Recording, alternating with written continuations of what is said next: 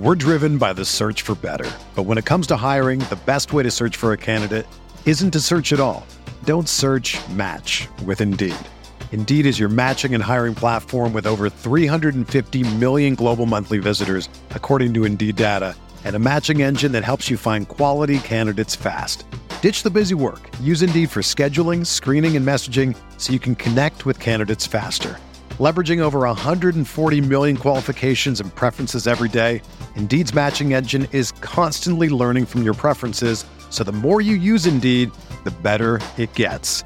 Join more than 3.5 million businesses worldwide that use Indeed to hire great talent fast. And listeners of this show will get a $75 sponsored job credit to get your jobs more visibility at Indeed.com/Blue Wire. Just go to Indeed.com/Blue Wire right now and support our show by saying that you heard about Indeed on this podcast. That's Indeed.com/Blue Wire. Terms and conditions apply. Need to hire? You need Indeed.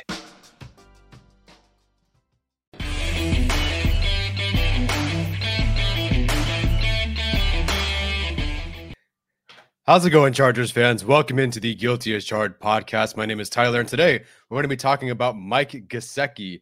I know a lot of Chargers fans are really interested in bringing in Gesicki to the team, and of course, Mike Gesicki would be fantastic with Justin Herbert, but I don't think it's the right fit for the team based on what I think they need from the tight end position, what I think they want from the tight end position, and of course, the numbers and the money doesn't quite match up. So we'll talk about that. Let's get into it. So as you guys have been probably seeing all over social media or in articles that you've read, a lot of people are trying to connect Gesicki to the Chargers. And again, would not be a bad player on the Chargers at all. He would likely have some sort of career year with the Chargers. I just don't think it's the best fit, and we're going to get into why. So Jeremy Fowler from ESPN does predict that Gesicki ends up with the Chargers, which again is possible. He states that the Chargers could solidify their tight end position long-term with the prime target for Justin Herbert. Sure. And I think they do need to solidify their tight end position long term. There's a lot of questions right now, whether that be Donald Parham actually returning, Steven Anderson, and whether he even returns, although he's more of that fullback, H-back kind of guy. Gabe Neighbors, what's his role? Does he come back? Jared Cook, I don't think he's coming back. But again, that's up in the air. The only person that they have on the team officially right now is Trey McKitty, who is probably at this point nothing like Mike Gesicki, because right now he's more of that blocking Virgil Green type tight end. So while I do acknowledge that the Chargers need to get a tight end for the future and to have someone to have long-term, either sort of behind Donald Parham or in front of Donald Parham, or in some way at least complementing Donald Parham if he even returns, while I acknowledge that they do need to find a guy to work with Parham and with Herbert, I don't think Gesicki's that guy. So let's start with the obvious. What is Gesicki's market right now? Kind of depends, and we'll talk about another little point later on. So right now, as a tight end, his projected market, depending on who you ask, tends to be somewhere between 10 million and 14 million, give or take. The low end being from Pro Football Network, 10.5 million, and the high end for Pro Football Focus being 13.75 million. Regardless, I think now, if he's tagged by the Dolphins, this conversation is useless. But if he does hit the open market, he is one of those guys that could reset the market. I think it's between him and probably Dalton Schultz to reset the market, with someone like a David Njoku, maybe a Robert Tonyan, maybe Ingram or Howard falling right behind him. So he's going to get somewhere between 10 and 14 million.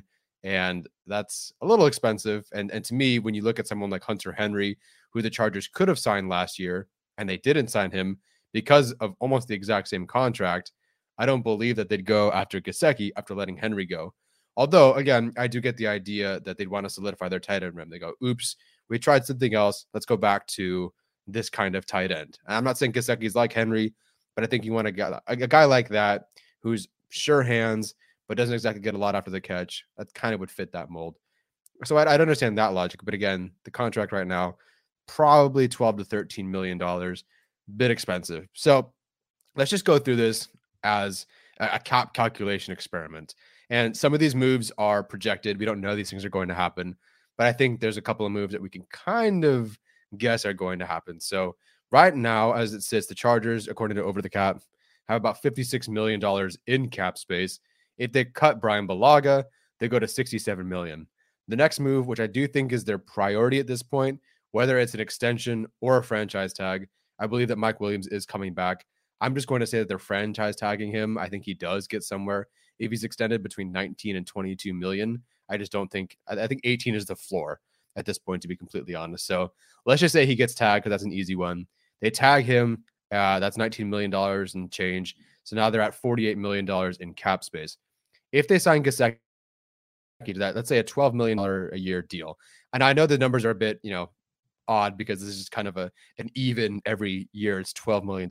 It doesn't work like that. The Chargers will probably find a way to push money to year 2, year 3, maybe more guarantees now, but a lower cap it, whatever it is, all the cap magic that they do. So just for this exercise, let's pretend it's a $12 million cap hit this year, and maybe it is. So that would take him, the Chargers, from 48 million to 36 million. I do think the next move that they're going to make, and we'll talk about some other defensive line changes in just one moment, I think they re-signed Uchenna Nwosu. I think that they have a lot of holes on their roster, and at 17 they could take an edge rusher. There's a good chance another edge rusher that's good is there, but I don't know if they want to chance it. So I think keeping Nwosu, Pro Football Focus has him at $9 million annually. I think that's about fine. That's not breaking the bank. And for a guy who's kind of an edge 2.5, if you will, that's not a bad deal. So I think that'll drop the Chargers from 36 million to 27 million. The only other move that I have here that's an addition other than Gesicki is signing Sebastian Joseph Day, and Pro Football Focus has him at $8 million a year. So that would drop the Chargers from 27 million to 19 million. I will say there has been a shakeup along the interior, or excuse me, along the defensive line, not the defensive line itself, the defensive line room, if you will. And Stephen will get into that at some point. But there will be a move or something related to the front seven. I'll say that. Not Kaiser White, but there's something related to the front seven that changes things. And while I do think Sebastian Joseph Day is still in play, I think something else might be in play as well. So Stephen will probably bring that up at some point. We've kind of pieced that together this morning. If you saw us kind of goofing off on Twitter about piecing a puzzle together, that's what we're talking about. So I'll let Steven break that if it ever comes to it. Or if it gets broken first, then we'll just talk about it. And we'll talk about it. But just letting you know, something is on the way. So if it's Sebastian Joseph Day, and I think right now that's a good bet, right? It drops into $19 million. And then they have to sign their draft class, of course. They need to save about $4 million for that. Technically, they need like $12 million to sign their whole draft class, but the way Over the Cap projects it is you need about 12 million. I think it's 11.6. You need $11.6 million for your draft class. But once those guys replace guys on the roster who are under contract, the difference is only $4 million. So you only need $4 million in cap space, even though it'll cost them $11.6 million to sign them this summer. But then once you cut guys, you've only needed $4 million in cap space. Kind of confusing, but that seems to be the way it goes. And then, of course, emergency funds. So in 2022, I'm going to say they're at $7.5 million. I talked to Arjun, and he said that, if some teams need $5 million or somewhere between $5 and $10 million in emergency funds for this season. And I think I'm just going to split the difference, put them at $7.5 million. I don't know what direction they'll go. They could go more all in, and they don't need much cap space to be saved because they have spent it. But then again, that would change the above calculation. So I think they have $7.5 million allocated towards emergency funds, which leaves them with $7.5 million, which means, so you've cut Brian Balaga, you franchise tag Mike Williams, you've signed Mike Gesicki to a $12 million a year deal, you re-signed Uchenna Nwosu, you signed Sebastian Joseph Day, you've got your draft class signed. And to me, in that draft class, you find 2 starters. Like in this scenario, I'm going to assume that they found 2 starters. Even that could be a reach, but the Chargers did it last year with Rashawn Slater and Asante Samuel Jr. So I'll say this year they find another 2 starters. Let's say that is corner. So let's say they take McDuffie or Booth at 17. And then, defensive tackle, nose tackle, whichever way they go.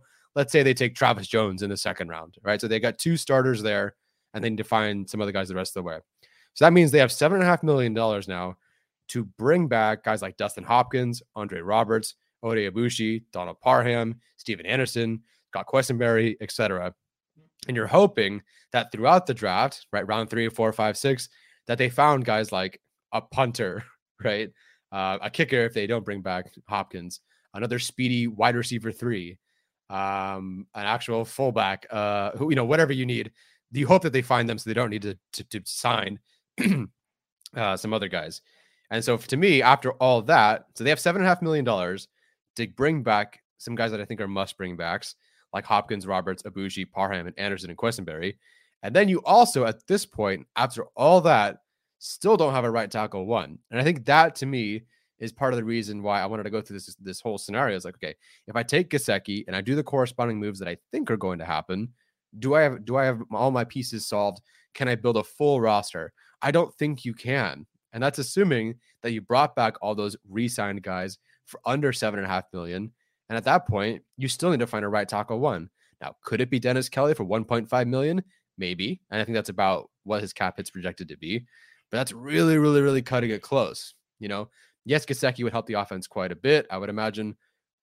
But it really straps you from finding true depth, true starters, maybe an actual edge 3, another rotational defensive tackle, whatever it is. The Chargers need to be a better roster. And Steven was talking to Brentley Weissman about this. Brentley Weissman, the former Chargers scout, and he said that this roster is not as good as we think it is. And of course, Justin Herbert, makes up for a lot of those deficiencies, which we all know. But the way he phrased it, which I thought was really interesting, was he said that I could make the case for 6, 7, or 8 different positions in the first round, which means that they basically need those guys figured out in the first round, and that there are that many holes on this roster. Now, again, if you sign a right tackle, you sign Sebastian Joseph Day, you bring back Mike Williams, maybe those numbers go down, but still, the Chargers have a lot of holes, and the idea of bringing in Mike Gesicki, I don't know. I just think you have too many holes on the roster to bring in someone like Gesicki. And to me, the other reason beyond the money, because yes, everyone's saying, oh, he'd be better with Justin Herbert. He'd be better with Justin Herbert. Sure. But I think everybody would be. So I want to find the guy who's the best bang for buck without being too cheap. Like, I don't want to get some random tight end. Don't get me wrong. But I want to find a guy who's a little bit more bang for their buck. And at this point, and I've already talked about this in my free agent composite rankings episode, Gesicki, to me, the Chargers need somebody who can make guys miss, pick up yards after the catch, be more explosive. Now, I will say, if you don't re-sign Mike Williams and you want to bring in Mike Gesicki and then draft Treylon Burks or Jameson Williams, that's a different story. But then again, I don't think the Chargers are letting go of Mike Williams unless things get really, really ugly in free agency. I think he is back. But if he's not back, then we can have a very different conversation about this. But either way, I think the Chargers, if they bring back Mike Williams and they have Keenan Allen, and pray that they find a speedy wide receiver for some sort of yak or gadget plays or deep speed or whatever, I think they need a tight end who can get yards after the catch. Otherwise, you have Mike Williams, who's not really a yards after the catch guy. Even though he ranked high in that category this year, it was a lot of, I caught the ball against the Browns and ran 20 yards. I caught the ball against the Steelers, ran 40 yards for a touchdown, that sort of thing. Not his fault. He's just doing his job. But he's not like a real yak guy. We saw that once against the Cowboys, maybe a couple of other plays, but that's not really his thing. And then Keenan Allen, obviously, that's not been his thing. And especially this last year really wasn't his thing. So they need to find someone. And to me, Mike Gesicki being 13th out of 14 in yards after the catch per reception is not much of an explosive offense if you're bringing back Mike Williams. He's great in yards per reception, but his yards after the catch is lacking. So you have Gesicki, Allen, and Williams, which, by the way, would be about, $60 million to 3 players on your offense, which is a little bit concerning. You have those 3 guys who aren't really yards after the catch guys at this point, at least based on the way they've been using them last year. That's not great. To me, you want to go for someone like a David Njoku, right? Even, Dalton Schultz is higher at that point. Zach Ertz is higher. CJ Uzama, Gerald Everett, Robert Tonyan. Jared Cook was better after the catch than Mr. Mike Gesicki. And I know people are like, well, he had Tua throwing to him. To me, once you get the ball in your hands, yards after the catch per reception and missed tackles force, that's all on you. And maybe some of that scheme. And maybe they were only throwing sideline jump balls to him. I don't know. But for him to be 13th suggests that that's not really his go-to thing. great, inline, or not inline, excuse me, down the seam guy, right over the middle guy, good hands guy, all things the Chargers could use, and it would be helpful. I just don't think that's the route you want to go when you already have Keenan Allen and Mike Williams. Find a yards after the catch guy. And, I kind of joked about it, but Mike Gesicki at age 26 only averaged 3.2 yards after the catch per reception and only forced 4 missed tackles the entire season. And I'm serious, but I'm joking at the same time. Antonio Gates at age 38 averaged 4.3 yards after the catch per reception and 5 missed tackles in his final season. Might think Antonio Gates at that age was still averaging 1.1 yards after the catch more than Gesicki and forced another missed tackle than Gesicki did. Antonio Gates at age 38. I get it. Gates had Rivers throwing to him and Gesicki has Tua. But Antonio Gates, age 38, the guy that was at that point at the very end of his career, barely, a serviceable tight end 2 to Hunter Henry, I guess, at that point, still did better after the catch than Mike Gesicki. And that's the kind of the best way I can frame why they shouldn't go that direction. You want to have someone who's a little bit better after the catch, or at least somewhat better after the catch. I guess you don't have to go get an Njoku, who's probably going to be your best after the catch guy. But boy, 3.2 yards less than Antonio Gates, I don't think that's the best way to go. And another part that is also a reason to not bring back Gesicki is that, wherever you look, it sounds like Gesicki wants to be paid like a wide receiver. Granted, who doesn't? But he's one of those guys that definitely wants to get paid like a wide receiver, probably like Kyle Pitts will end up doing at some point, because he's not an inline blocking tight end. Even in the composite rankings, he's 13 out of 14. No, sorry, he's dead last in pass blocking efficiency, and he's second worst in Pro Football Focus run blocking grade. I know I don't like their grades, but I don't know what else to go off of for run blocking. So that's that. You're not a good blocker. He wants to be paid like a wide receiver because he is a guy who's always out and being used like a wide receiver, I guess. And so that we assume his contract's going to be $12 million. It could be more. It could be 14, 15, 16. If he wants to split the difference between the tight end market, maybe not like a, Travis Kelce, those sort of deals. But if he wants to split the difference between the wide receiver market and the tight end market, that's going to be more than the $12 million. So I just don't buy it. And at the end of the day, like Steven pointed out, people want the Chargers to sign Gesicki, but then they're going to blame Tom Telesco because he can't put up big numbers, because he's not getting 112 targets in this offense. I mean, Gesicki had 106 targets in the Dolphins offense last year. And again, I think he'd have on a total numbers base and maybe even a per play basis, I think he could have better numbers. But is he worth the 13, 14, 15, $16 million that he could command if he's being paid like a hybrid tight end wide receiver? Is he going to actually live up to that contract? I don't think so. And when you need so many different guys, even just in the first round, right?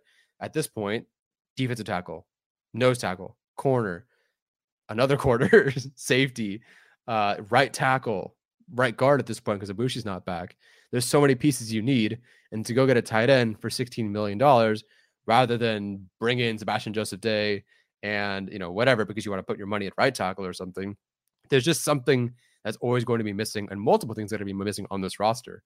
And at the end of the day, a conversation that I had with somebody was, we don't need it's great to have star players, don't get me wrong, but you need you need dudes, you need depth. Some of that's secondary, some of that's offensive line, defensive line, whatever. You need depth. You need guys who are all bought in. And well, I guess not that the hot stars aren't bought in, but you need a group of guys who can rotate well and not just go from superstars. Like Steven has said a couple of times now, and I agree with him. The Chargers have their 1 through 10, their 10 best players. I put them against anybody else in the league, and they'd probably win. That's true. But 11 through 53 is a problem. And not only do the Chargers not have a great set of backup right now, or a set of depth right now, they literally don't have depth on their roster at this point because of all the free agents that are pending. So to me, again, Gesicki is a good player. I think he could be great in this offense. Don't get me wrong. I just think when you consider the needs that the team has and what they need to do at different positions and so many positions to make a run, I don't think paying a tight end who isn't good after the catch, who does not force missed tackles, who can't block. I don't think that's the route that they should go. Again, find a bang for your buck guy. OJ Howard, for example, maybe Tanya, depending on what that contract looks like. But you can't bring in a guy for 13, 14, 15, 16 million dollars who is going to be behind Jared Cook and yards after the catch. And it's funny because Chargers fans all year, I wish Jared Cook would pick up more yards. I wish he would put his head down or leap or try to pick up more yards. Well, he picked up more yards after the catch than Mike Gesicki. And so why would we want to go backwards in that category? Why would the Chargers want to do that after they just said no to Hunter Henry a year ago? I don't know. So to me, I'm out on Mike Gesicki. I know everybody's talking about it, so I wanted to make a video describing or detailing why I was out on Mike Gesicki. If you're still in on him, I get it. He's going to be a good player, if not a great player in this offense, if he joins Hunter Henry. We saw the chemistry, right? Mark Andrews had great chemistry, I guess, with Mark Andrews in the Pro Bowl. We want that for Herbert. I just don't think that's what the offense needs, what the team needs, et cetera, et cetera. So if you like him, let me know. If you disagree with me, you hate me, you want Gesicki no matter what. Maybe you're a Dolphins fan and you're hoping that we take Gesicki so you don't overpay him. I don't know. Let me know, guys. Thanks for listening. Take care. Enjoy the rest of your weekend. And as always, bolt up.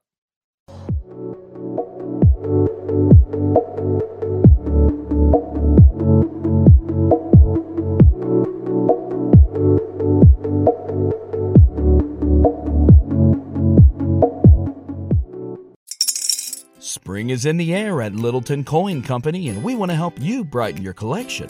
Visit us at littletoncoin.com all month long to enjoy 15% off your purchase. With a wide selection of coins, paper money, supplies, and more, Littleton Coin Company has something for every collector's taste. Use promo code SPRING at littletoncoin.com for 15% off your purchase all month long. Restrictions apply. Littleton Coin Company. Serving collectors since 1945.